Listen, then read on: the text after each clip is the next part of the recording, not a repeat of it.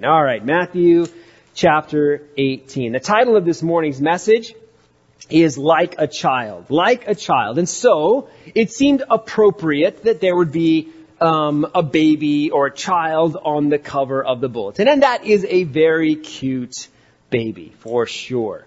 That baby is the youngest of the Thomas kids. His name is Remington. And that picture was taken just over 10 years ago, as Remington came into the world. Remington is a really interesting child, for sure. They all are, but he's very interesting. He's one of those where, we had Jaya and Xander and Miley, and my wife and I are like, yeah, we're done having kids. Except, if you don't do something about it, you're still going to have kids, right? And I'm not going to get into that. That's a whole different study, which we're not going to talk about this morning. But we ended up, my wife is like, oh, by the way, we're having another child. And I was like, all right. Now, I wasn't bummed that we were having a child. I was just being selfish for a moment, is what I was doing. Here's why. And it's not justifiable. I'm just explaining my selfish nature. So here's how it worked. We had 3 children, and we got through the accessory stage. When you have kids, you get it. You have all these accessories that you got to take with you. You got bags with extra stuff and pack and plays, and you're just this human U-Haul. You're carrying stuff back and forth. This little child has so many accessories that go with them. And so we were at the stage where the accessories were decreasing. And we actually hit this point with Miley where it's you know what? We're not going to need that crib anymore? Yes! Yes! We get to reclaim this part of the room. And we're going to need that changing table. Yes! And so we're and with a smile on my face, I was taking all of these accessories and taking all of the extra things and getting them put in the garage because we're going to have a yard sale or give them away to other families that are having children. And it's this is going to be great. And it was right about that point, I just stacked it, kind of smiling at all the stuff that we were putting away. It's all right. And then Dawn's so we're having another baby. I'm oh, that's great. So good. Had nothing to do with Remington or any of our kids. It was just my selfishness I was done with that chapter. I was ready to get to the next chapter. Oh, it's an extended chapter. I didn't know it was going to be extended. Okay. And here we are 10 years later. We can't imagine life without Remington. We can't imagine life without him. I'm going to share one specific story about him later on in our study. But yes, he is our cover baby. We've never done that before, but there's a cover baby. So now we've got a cover baby. Like a child, Matthew chapter 18. We're going to start right in the very first verse this morning. So would you agree with me in prayer? Papa, as we come before you, thank you for bringing us here this morning. Thank you that you've drawn us here. Without you, without your strength to get us here, we wouldn't have even been able to get here. We pray that this morning as we have your word open, that we would hear your voice speaking to us. Holy Spirit, I pray that you would take the words that I speak, that they would be your words, and that the words would impact every person listening in the way that they need it to impact them. We thank you so much that you care for us, and we pray that by the end of this message, we would understand how much we depend upon you and need you. In Jesus' name we pray. Amen. Amen. So today's passage is Matthew 18. There are 2 parallel passages in Mark 9 and Luke 9 telling the same story from 2 different perspectives. We are going to look at those as well in the course of us this morning. But let's start out with one verse. It's Telios. Let's start with one verse and then spend a few minutes talking about that one verse. Let's do it. Matthew 18, verse 1. At that time, the disciples came to Jesus, saying, who is the greatest in the kingdom of heaven? All right. It's a great question, right? You just look at that verse there. If you're kind of, just playing Bible roulette, you're just kind of flipping through the Bible one day and you land at Matthew 18 and you go, I'm going to read the very first verse. At that time, the disciples came to Jesus saying, who is the greatest in the kingdom of heaven? Great verse, great passage of scripture. Good question, disciples. Except what we're about to learn is that their question, while the question in and of itself is not a bad question, their hearts were wrong. It is possible for us to ask the right question, but with the wrong heart. And if we were that's the danger of taking just one verse out of context here. We have to figure out what came before this verse, what's coming up after this verse, so we can understand what's going on. Is there more that happened? Was it just the disciples coming up to Jesus going, who's the greatest in the kingdom of heaven? Well, Mark gives us a little bit more of the backstory and tells us what led up to the question being asked here. Mark chapter 9, verse 33 and 34. You'll see it on the screen behind me. And they came from Capernaum, so we get a little bit more detail where they were coming from. And when he was in the house, he asked them, Jesus asked the disciples, what were you discussing on the way? Verse 34, but they kept silent, for on the way they had argued with one another about who was the greatest. Oh, that changes it just a little bit, doesn't it? We've seen this before. This idea is that they're walking along, and maybe kids do this at times. As parents, you may hear your kids out in the backyard or someplace, and they don't know that you can hear them, but they're arguing with one another. Mom and Dad loved me more than they love you. No, Mom and Dad loved me more. I was first. You were last. And, kids can have some pretty mean arguments with one another, especially when it starts to go with, parents love me more than they love you. It can start like, ooh, okay, wow, we're pulling out the sharp words here now. Well, it's not just children that can do that. These disciples here, as they're walking, they were walking and they were just like, no, I'm the greatest. No, I'm the greatest. No, I'm the greatest. Jesus was hearing them bickering like little children. And so when they ended up coming to a home where they stopped, Jesus said, hey, by the way, what were you guys talking about while we were walking? And it's that moment where the kids are like, I don't want to say it. You say it. I'm not talking. You say no, I don't know. I believe it was the same way with the disciples, where they're going, oh no, he heard us. You would think that they would at this point realize that Jesus hears everything and that he knows everything. But what were they actually talking about? They were arguing over who's going to be the greatest in the kingdom of God. Now right there we go, okay, now they're down to the level of children that are bickering. But I want to tell you something. It's actually worse than that. Remember, we're going to take this story and connect it to the other stories that we've just read. They came from Capernaum. What happened in Capernaum? For that, you just have to go back a couple verses, and I'll paraphrase what it is.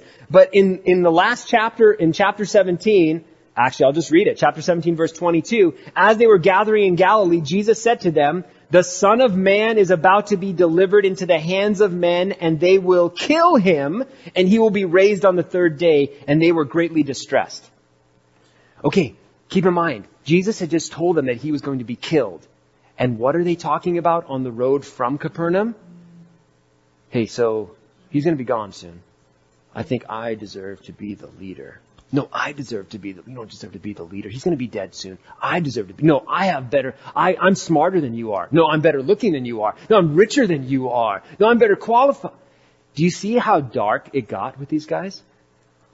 I mean, it's one of those where it's the idea of, Jesus' body isn't even cold yet. Jesus' body isn't even dead yet. And they're already trying to figure out who's going to take over for Jesus. Wow. So we start out this story and Jesus already is going, what were you talking about back there? Could you imagine? Well, Jesus, we were talking about, who's going to take over after you die. That would be like in a family, grandpa or grandma and like all the kids are like, kids, what are you talking about? Oh, Mom, we were just talking about when you die, which one of us is going to get your stuff. Like how messed up is that conversation?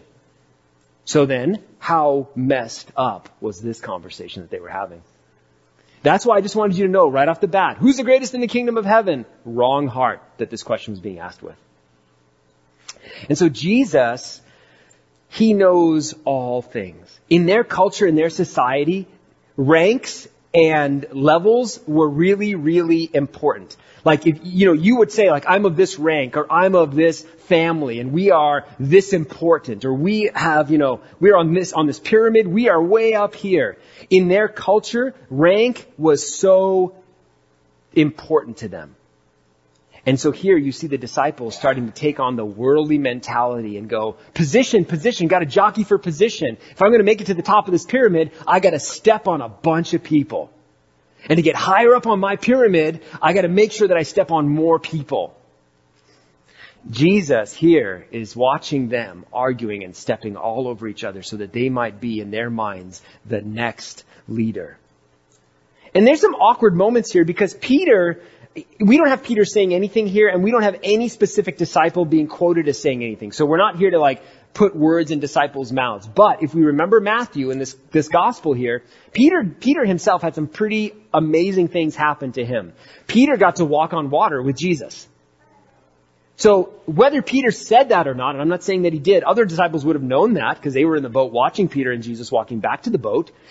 They could have been like, Peter probably thinks he was going to be the leader because he got to walk with Jesus. He had that unique. Peter also got to be on the mountaintop, and James and John could have chimed in and be like, we were there too.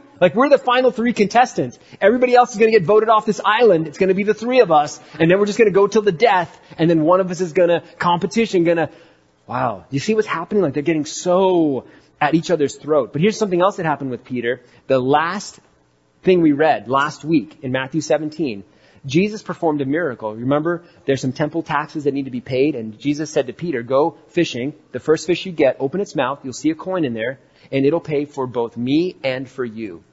There's something amazing about that miracle. That miracle was done for one person, Peter. It was an individual miracle that was done for him. Now again, I'm not saying Peter was saying any of these things, but I think we can see room here where people could have reasons to boast, right? And go, I'm better qualified. I should be the one. It's always a nasty moment, right? In a conversation where there's a group of people and somebody has to figure out who's going to lead.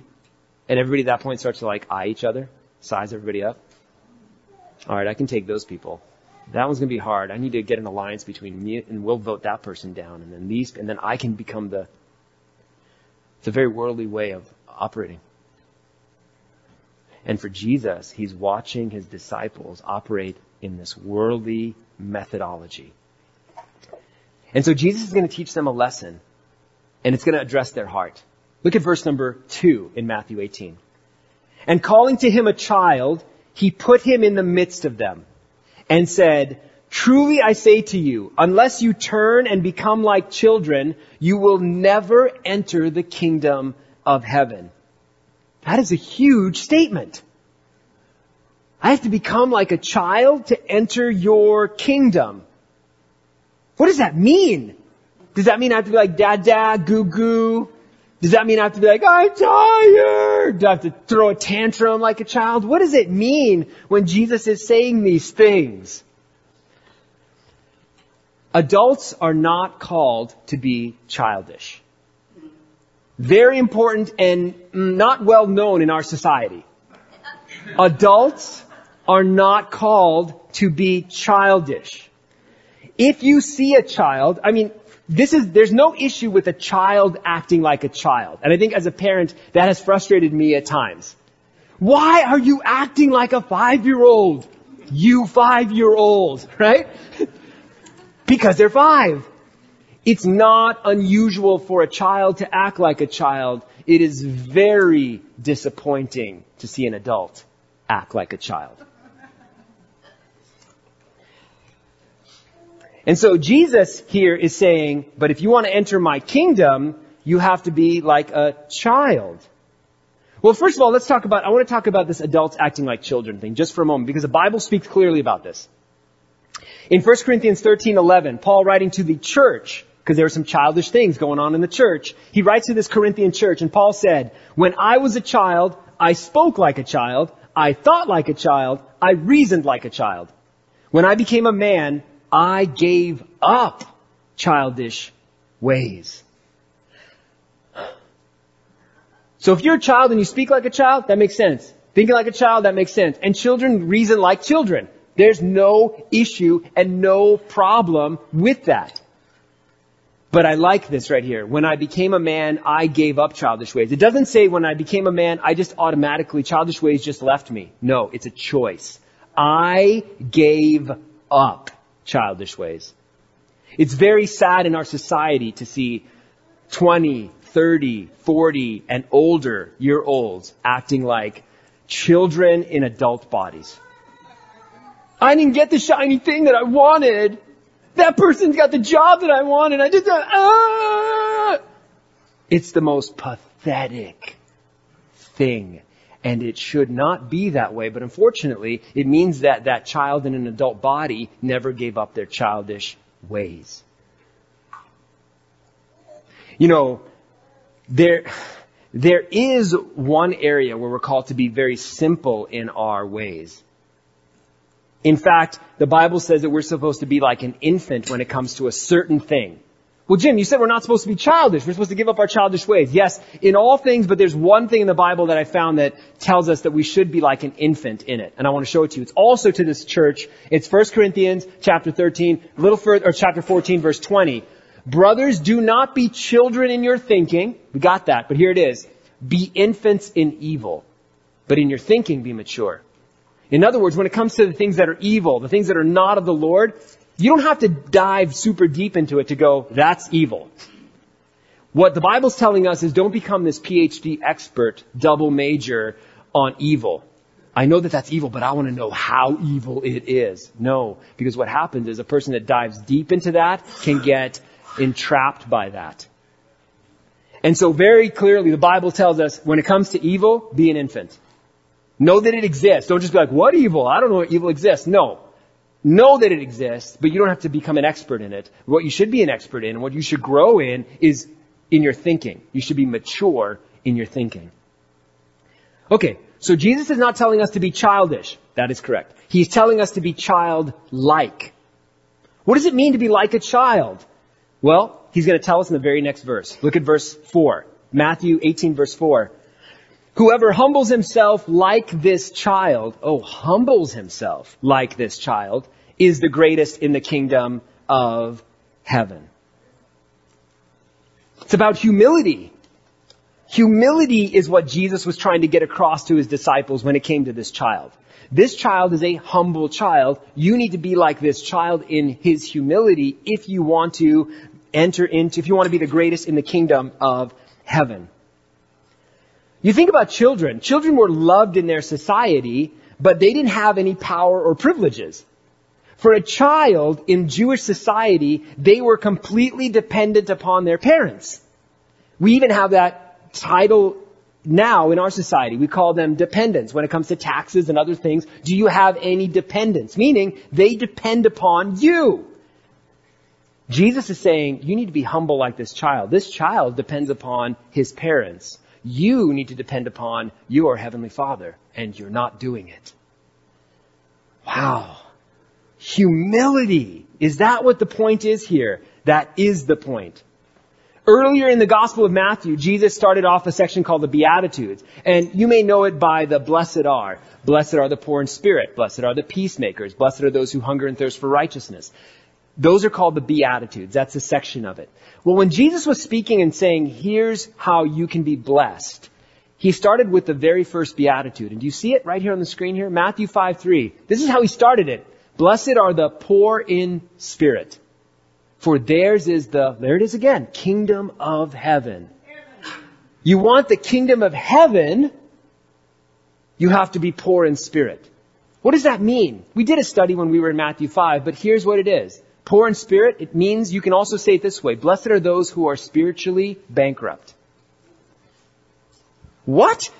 How are you starting this, Jesus? Blessed are those who realize that they're spiritually bankrupt, for theirs is the kingdom of heaven. That's exactly what Jesus was saying. What Jesus is saying is, blessed is the person that realizes their position with God. That realizes, God, what do I have to offer you? I have very little to give you. My life, that's all I have to give you. You are the king above all. And Jesus says, blessed is that person who realizes that they are spiritually bankrupt apart from God, because that's the kind of heart that will have the kingdom of heaven. That is the opposite of a prideful person. You know, the thing with humility is so interesting because humility is one of those things where a person who talks about it, the more you talk about how humble you are, the less you have of it. The more you focus on it, the less you have of it.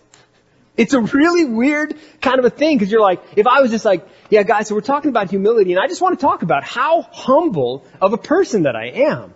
I mean, my humility is like off the charts. Well, wrong answer, not humble. The humble person doesn't mention that they're a humble person. Why? Because they're humble. Oh, my brain hurts. Yes, a little bit. It does. Because it goes opposite of what the world says. You see, the world has it upside down, and God's kingdom is right side up. It's just that day by day we walk out there, we're in an upside down world where the values and what's important is said, and it's the opposite of what God says. And we as Christians have to go, which kingdom am I a part of? Who is my king? Who do I follow?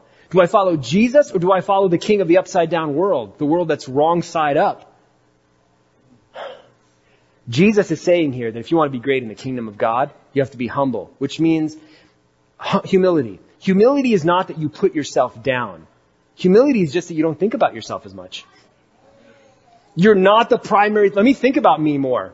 Let me think about my pain, my struggle, my challenge, my accomplishment, my resume, me, I, me, my, me. Being humble is that you don't focus on yourself and you let God take care of you as He provides for you. So what am I going to do with all my spare time? You focus on God and you focus on the people He's put around you. Humility is not thinking less of yourself. It's just that you think about yourself less. Now, if you're like me, and some of you aren't, some of you don't have such a twisted mind as mine, but some of you may be like, okay, cool. So if I want to be great in God's kingdom, then I need to be humble. So I'm going to try really hard to be humble. No.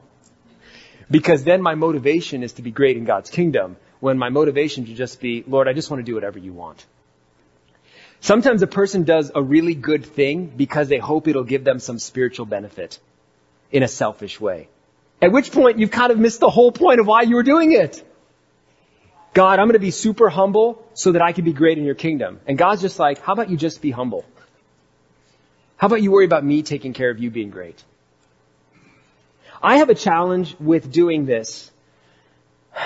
And I've had a challenge with doing this ever since I've become a Christian. And it's filling out a resume. I get why there's a resume. I understand it. An employer is trying to figure out whether you fit the criteria and then whether you have the experience in an area and whether you'd be a good fit for their company and whatnot. I understand why there's resumes. I get that. My issue is not with the resume itself. My issue is what it could do to me as I fill it out. And maybe you haven't experienced it, but let me tell you what I've experienced at times.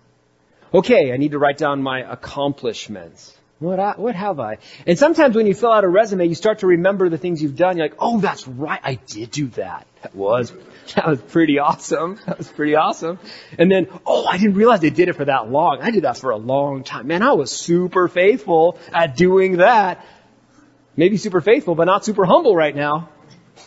You see how quick it is if we get a resume mindset when it comes to our things that we've done for the Lord.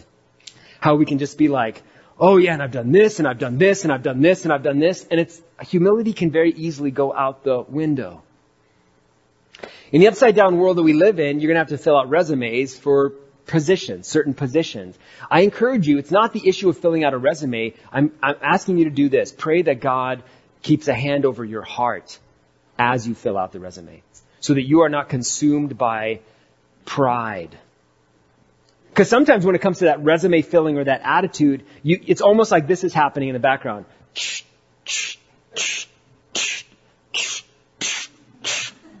And the head is swelling and it's like, I am so amazing. I forgot how amazing I am.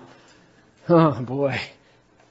You're top heavy and you're going to face plant here in just a moment. It's interesting because Jesus is telling us that we have to come to God in humility, and it's with a humble heart that heaven is opened up to us. You cannot become a Christian unless you have a humble heart. Because no one comes to God and goes, God, I think I'm going to be an amazing addition to heaven, so I'm ready for you to let me in now. And I think you're just going to be really pleased by having me be a part of whatever thing you got going on there. So you just, I pretty much feel like I deserve it. So I'd love to, we could work together on things. That person is not going to be a Christian. If you are not humble, you cannot be a Christian. Because you have to come to God going, God, I got nothing. I need you. Apart from you, I'm lost. God, save me. Jesus, I acknowledge what you did on the cross for me. To become a Christian, there's only one path, and that path is labeled humility. There's a parable Jesus taught, and this parable involved two people praying. It's in Luke chapter 18, verse 9 through 14. It shows the balance between pride and humility. And he also told this parable to some who trusted in themselves that they were righteous. I'm so righteous. And treated others with contempt. There's people stepping on other people to get higher up on that pyramid. Verse 10. 2 men, Jesus telling this parable, 2 men went up into the temple to pray. One a Pharisee and the other a tax collector. The Pharisee, standing by himself, prayed thus. God, I thank you that I am not like other men. Extortioners, unjust, adulterers, or even this tax collector. I fast twice a week. I give tithes of all that I get. Wow. The thing is, when we get into this prideful mindset, we can very easily start telling everybody else what our resume is too. Did you know that I did? Have I ever told you that I did? And the thing is, when people get stuck into sharing their resume with everybody to show everybody how amazing they are, first of all, that's really like you just start cringing when you hear a person repeatedly do that. The thing is, a person that has gotten into the habit of doing that, they don't even realize how often they do it. They're well practiced at sharing how great they are. In this parable, this Pharisee's like, I'm just so amazing. And then what does he do? To make himself feel better, he's got to look at somebody else and say, I'm much better than that person. And these are all signs of a prideful person. But Jesus goes on in this parable and he says, but the tax collector, standing far off, would not even lift up his eyes to heaven, but beat his breast, saying, God, be merciful to me, a sinner. He couldn't even look up. He's just like, he knew who he was. He realized, blessed are the poor in spirit, for theirs is the kingdom of heaven. In this parable, this tax collector realized, I am not worthy to be in the presence of God. God, please, I just ask for your mercy. I am a sinner. What does Jesus say about the prayers of these two people? Verse 14, I tell you, this man went down to his house justified, the one who was humble, rather than the other. For everyone who exalts himself will be humbled, and the one who humbles himself will be exalted. James said this in James 4:10, humble yourselves before the Lord, and he will exalt you. Christian, our only role is that we would be humble before God. Now we get a choice. Here's your choice. You can humble yourself before God, or God can humble you, and that's called humiliation. That's where we get the word humiliation from. It's okay for us to be humiliated from time to time. You know what that means? That means we've been humbled. It's okay. I don't like to feel humiliated. Who does? Who does? But you know what? Humiliation is a reality check. Well, I know all this about all that. Actually, no, you don't, because what you just said was wrong. Oh, okay, I'm going to walk over here now. And you know what humiliation does? It gives the person who's been humiliated the option to go, you know what, I was wrong. Or they could take the other path and go, no, I wasn't wrong. It's because you misunderstood me. It's your fault. When you're humiliated, I want to encourage you, receive the humiliation. Receive it and learn from it and be humble. Because the alternative is that you become a prideful person, and it's never your fault. It's never your fault. You're not failing because you never show up at class or turn in your homework. No, it's that instructor. That instructor's got it out for you. Or possibly because you never show up at class or turn in your homework. It's that police officer. That police officer had to fill his quota. That's why he pulled me over. Or you were going 30 over the limit in a school zone. I don't know. You see, every one of us will have opportunities where we can just go, I was wrong. You just leave. There's something so freeing when you just admit the truth. Because otherwise, if you just go, no, it wasn't me, you're training yourself to be a liar. And your resume is being padded with a bunch of false statements. No, it wasn't my fault. It was my parents. It was this thing. It was society. It's not me. It's never me. It's never me. It's always somebody else. Yeah, you're prideful. Jesus is offering each one of us the opportunity to humble ourselves. You can humble yourself, or God can humble you. You pick. What do you want? I would encourage you, humble yourself. Humble yourself before the Lord. And so, we read through here in passage, we see so many things going on here. There's an important statement that I need to say. And what we saw the disciples doing here was they're becoming very competitive with one another. We as Christians are not called to be competitive. Wait till I finish the sentence.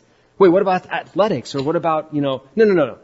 We're called to run the race. We're called to fight the good fight. No, there are scenarios where being competitive is appropriate. But where it is inappropriate is when it comes to how we interact with each other in the body of Christ. Christian, you are not competing against another believer. You are not on a pyramid where you have to step on other believers so that God will pay more attention to you. That's the upside down world's way, where you have to make yourself better than others so that you can shine, or you can make yourself feel better about yourself. You know what's amazing about being a Christian is God loves you, and He has enough capacity to love you fully without you putting anyone else down. That's the difference of the kingdom that we are a part of. That's the difference of Jesus being our King. You don't have to be competitive with another believer when it comes to serving the Lord and loving God. Oh, if I can't believe that person's getting more attention from God. That must mean God has less attention towards me. That's not how God works. He just loves you. I got to ask you this question, because I've struggled with this at times in my life. Do you struggle when you see others enjoy success and enjoy opportunities that you just didn't get? Or do you find yourself descending to, why did they get that chance? I deserve it better. I'm better qualified. I have more experience. We are never called to compete against each other for the affections of God. God already loves you. You know what that means? That means you're free to be the person God has called you to be, to serve where God has called you to be. What I do here is I serve, and one of the things I do, I have the privilege of serving and teaching here, which can make some people go, oh wow, like he's really arrived, like he gets to teach. I didn't pick this. God picked this. If God picked something else, then God picked something else. For the person that prays faithfully through those prayer requests, for the person that comes to our prayer meetings and just is faithfully there praying and never gets their name mentioned, does God think or love them any less than the pastor who's up here a couple hours every week? No, not at all. We get it confused because we compare Christianity and our relationship with God to the things we see out in the world. And we go, I've got to elbow people down, I've got to kick them in the face, and I've got to be able to get above and beyond so that I can be a better Christian. Being a better Christian never involves you trampling on others. Ever. And so for each one of us here this morning, we have to ask ourselves, am I being humble? And can I rejoice with other believers? Can I rejoice when another believer has an amazing answer to prayer? Even if their answer to prayer was the thing that I was praying would happen to me, but it hasn't happened to me yet. Can you rejoice in their answer to prayer? Because if not, if it's like, I don't know, why does God love them more than careful? Because what's happening in your heart is not a good thing. Ask God to change that. Should we be competitive in any area? I mean, yes, there are areas in life where you can be competitive, but there is one area when it comes to being a Christian amongst each other that we should be competitive with each other with. Jim, you just said we're not supposed to be competitive with each other. Yeah, except this one area that I found. Let me show it to you. Romans 12:10. Love, so all of you that have a competitive nature, check this out. You should grab onto this verse. Love one another with brotherly affection. Outdo one another. Yeah, outdo one another. In what? In showing honor. You want to be competitive? You got a competitive nature? Awesome. Apply that as you show honor to other people. What does that look like? You know what? I want to do something to bless you. Oh, you do? You receive a blessing from somebody. Hey, I've been praying for you. I saw that you had a need. I wanted to just help you out in this area. Just want to say, I was just praying for you today. Thank you so much. You know what you're supposed to do at that point? Oh, game on. All right. I see how this is going. I'm going to outdo you. I'm going to bless you. I'm going to honor you. I'm going to try to honor you. Okay, I'm going to honor you. I'm going to do this for you. Oh, really? I'm going to double down. I'm going to honor you. If you want to be competitive, the Bible tells you, as a Christian in the body of Christ, how you can be competitive with one another. How? Show honor to other people. Try to outdo it. And what you'll do is you'll grow in your relationship with that other person, and you will represent Christ, because God is so generous. He does so much above and beyond what we can ask or think. And you know what we're called to do? Outdo each other. In what? In trying to be, attention and what the world says is important? No, in honoring people. Just make it your thing. Where you're like, that person over there, I don't know, it seems like they're struggling. I'm going to make it a point this week to pray for them every single day. I'm just going to pray for them. And every time they come to my mind, I'm just going to pray for them. I don't even know who they are, but I'm going to pray for them. See, you can show honor to somebody and not even know who they are. Church, you competitive? There you go. Be competitive. You should be. We all should be. We should all be outdoing each other when it comes to showing honor. And now Jesus is there, and he has this child there, and Jesus says this, verse 5, we're back in Matthew chapter 18. Whoever receives one such child in my name receives me. Whoever receives one such child in my name receives me. Mark gives us a little bit more about what Jesus said. Mark 9:36 and 37. He took a child, put him in the midst of them, and taking him in his arms, so Jesus not just left him there, he takes this little boy and holds this little boy in his arms. And he says, whoever receives one such child in my name receives me. And whoever receives me receives not me, but him who sent me. God, I want to receive you. I want to show you how much I love you. You know what God says? God says, then you receive children. When you love children, it shows that you love Jesus and it shows that you love God. Jesus makes a direct link between loving children and caring for children and showing love to Jesus and showing love to God. Our kids ministry here is not a babysitting ministry. The children are taught the Word of God. They are fed the Word of God because it's not going to be very long before they also, as they're in the upside down world, they'll be challenged by thinking that's exactly opposite of what God says. But if they've never been taught what God says and where God stands, they're never going to know where they should stand. And so sometimes children are looked at as like, oh, okay, you're a little kid. Go to the back. Just go sit in the, go back. Go away. Children are not the future. Children are the present. They're already here. They're already here. So what we as a church should be doing is we should be pouring our hearts out into the younger generation. Why? Because they're already here. Sometimes it's a question of who's going to be the future pastors, worship leaders, community outreach, beach cleanup, missionaries.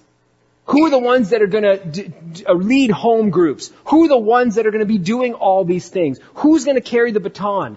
I got to tell you, they're not coming. They're already here. Are we preparing them for what they are going to be expected to as they mature to pick up and run with? This morning, I just want to share a little bit, for one of my sons, not the picture that you saw on the screen, that's Remington. For my son Xander, we've been streaming on YouTube, Facebook, for the last month or so.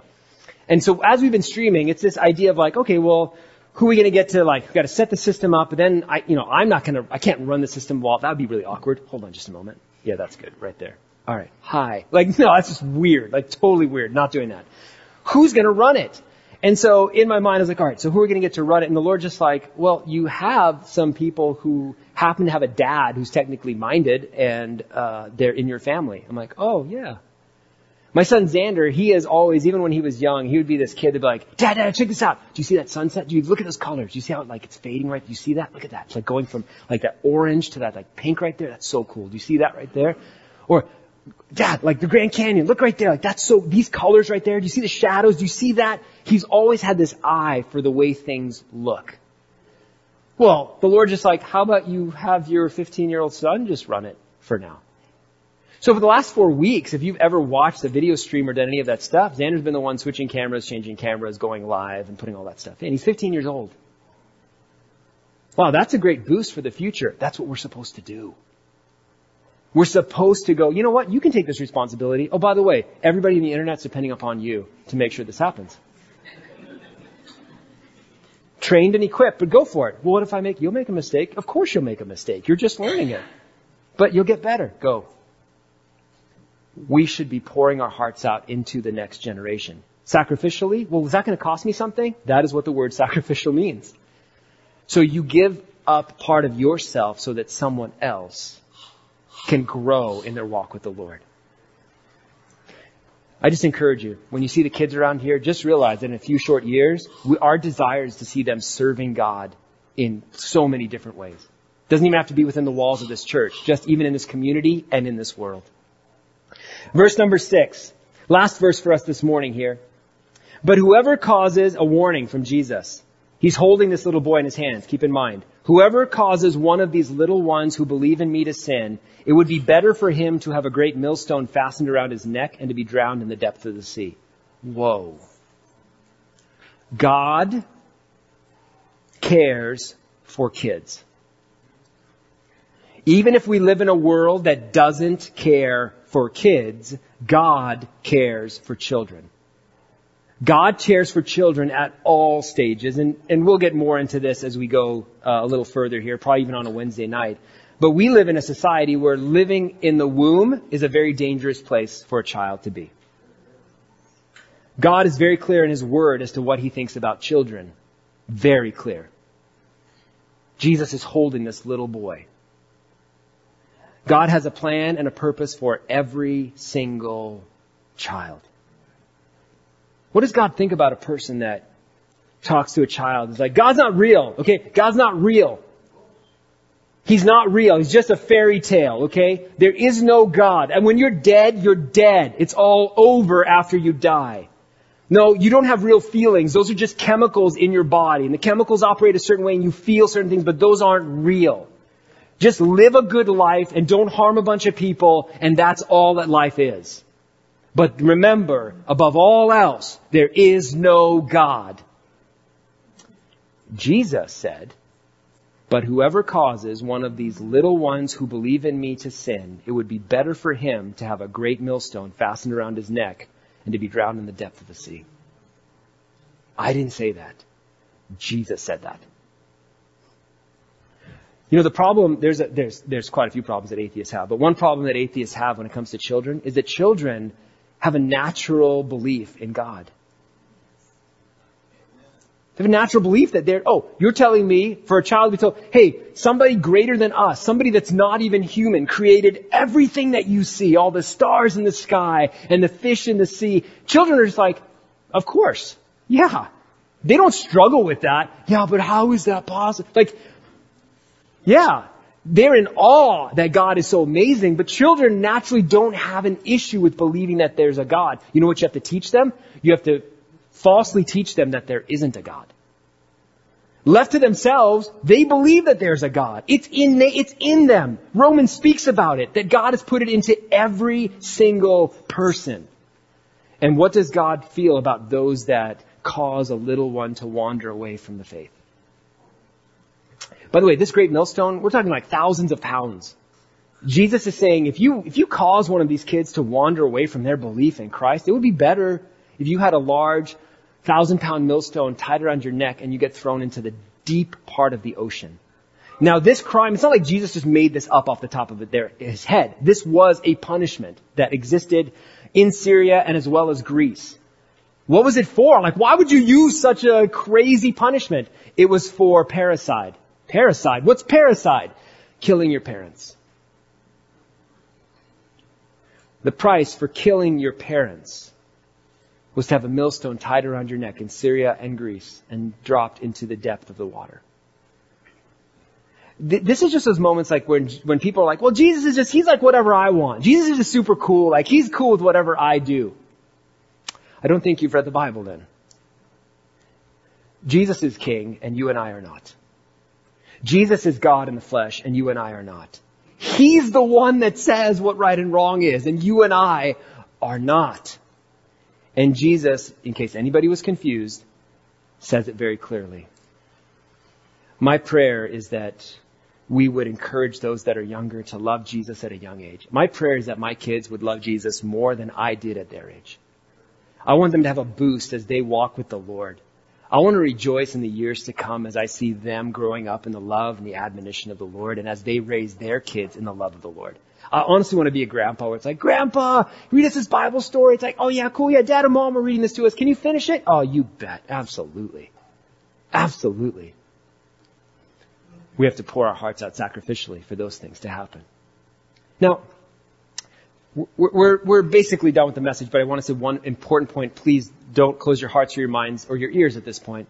Because I did say I was going to talk about this cute little kid right here, right, Remington? So that was 10 years ago. He's 10 years old right now, and he had something happen to him. And with kids, there's something else that I think for us as Christians we should remember. Kids are very resilient. Like, they can bounce back from so many things that, like, for us as adults, like, I would have been laid out by that. Like, that would have just wiped me out.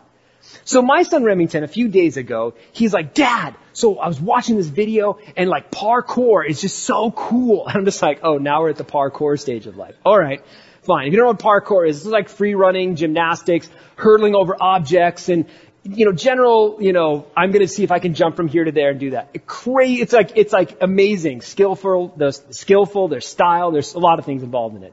But my 10-year-old is like, so Dad, I'm like, okay, so your friends at school have been talking about parkour, and now you're talking about parkour. So now, all around our house, like, they're like, going over stuff and like jumping over things. I'm like, and we're at this stage. So then a few days ago, Remington's like, all right, I can jump from this step to that step. And I'm like, okay. And in my mind, I'm like, okay, which is the closest hospital? All right, just, it's one of those things like, all right, well, you can't stop boys from being boys, and this is like, fine, go for it.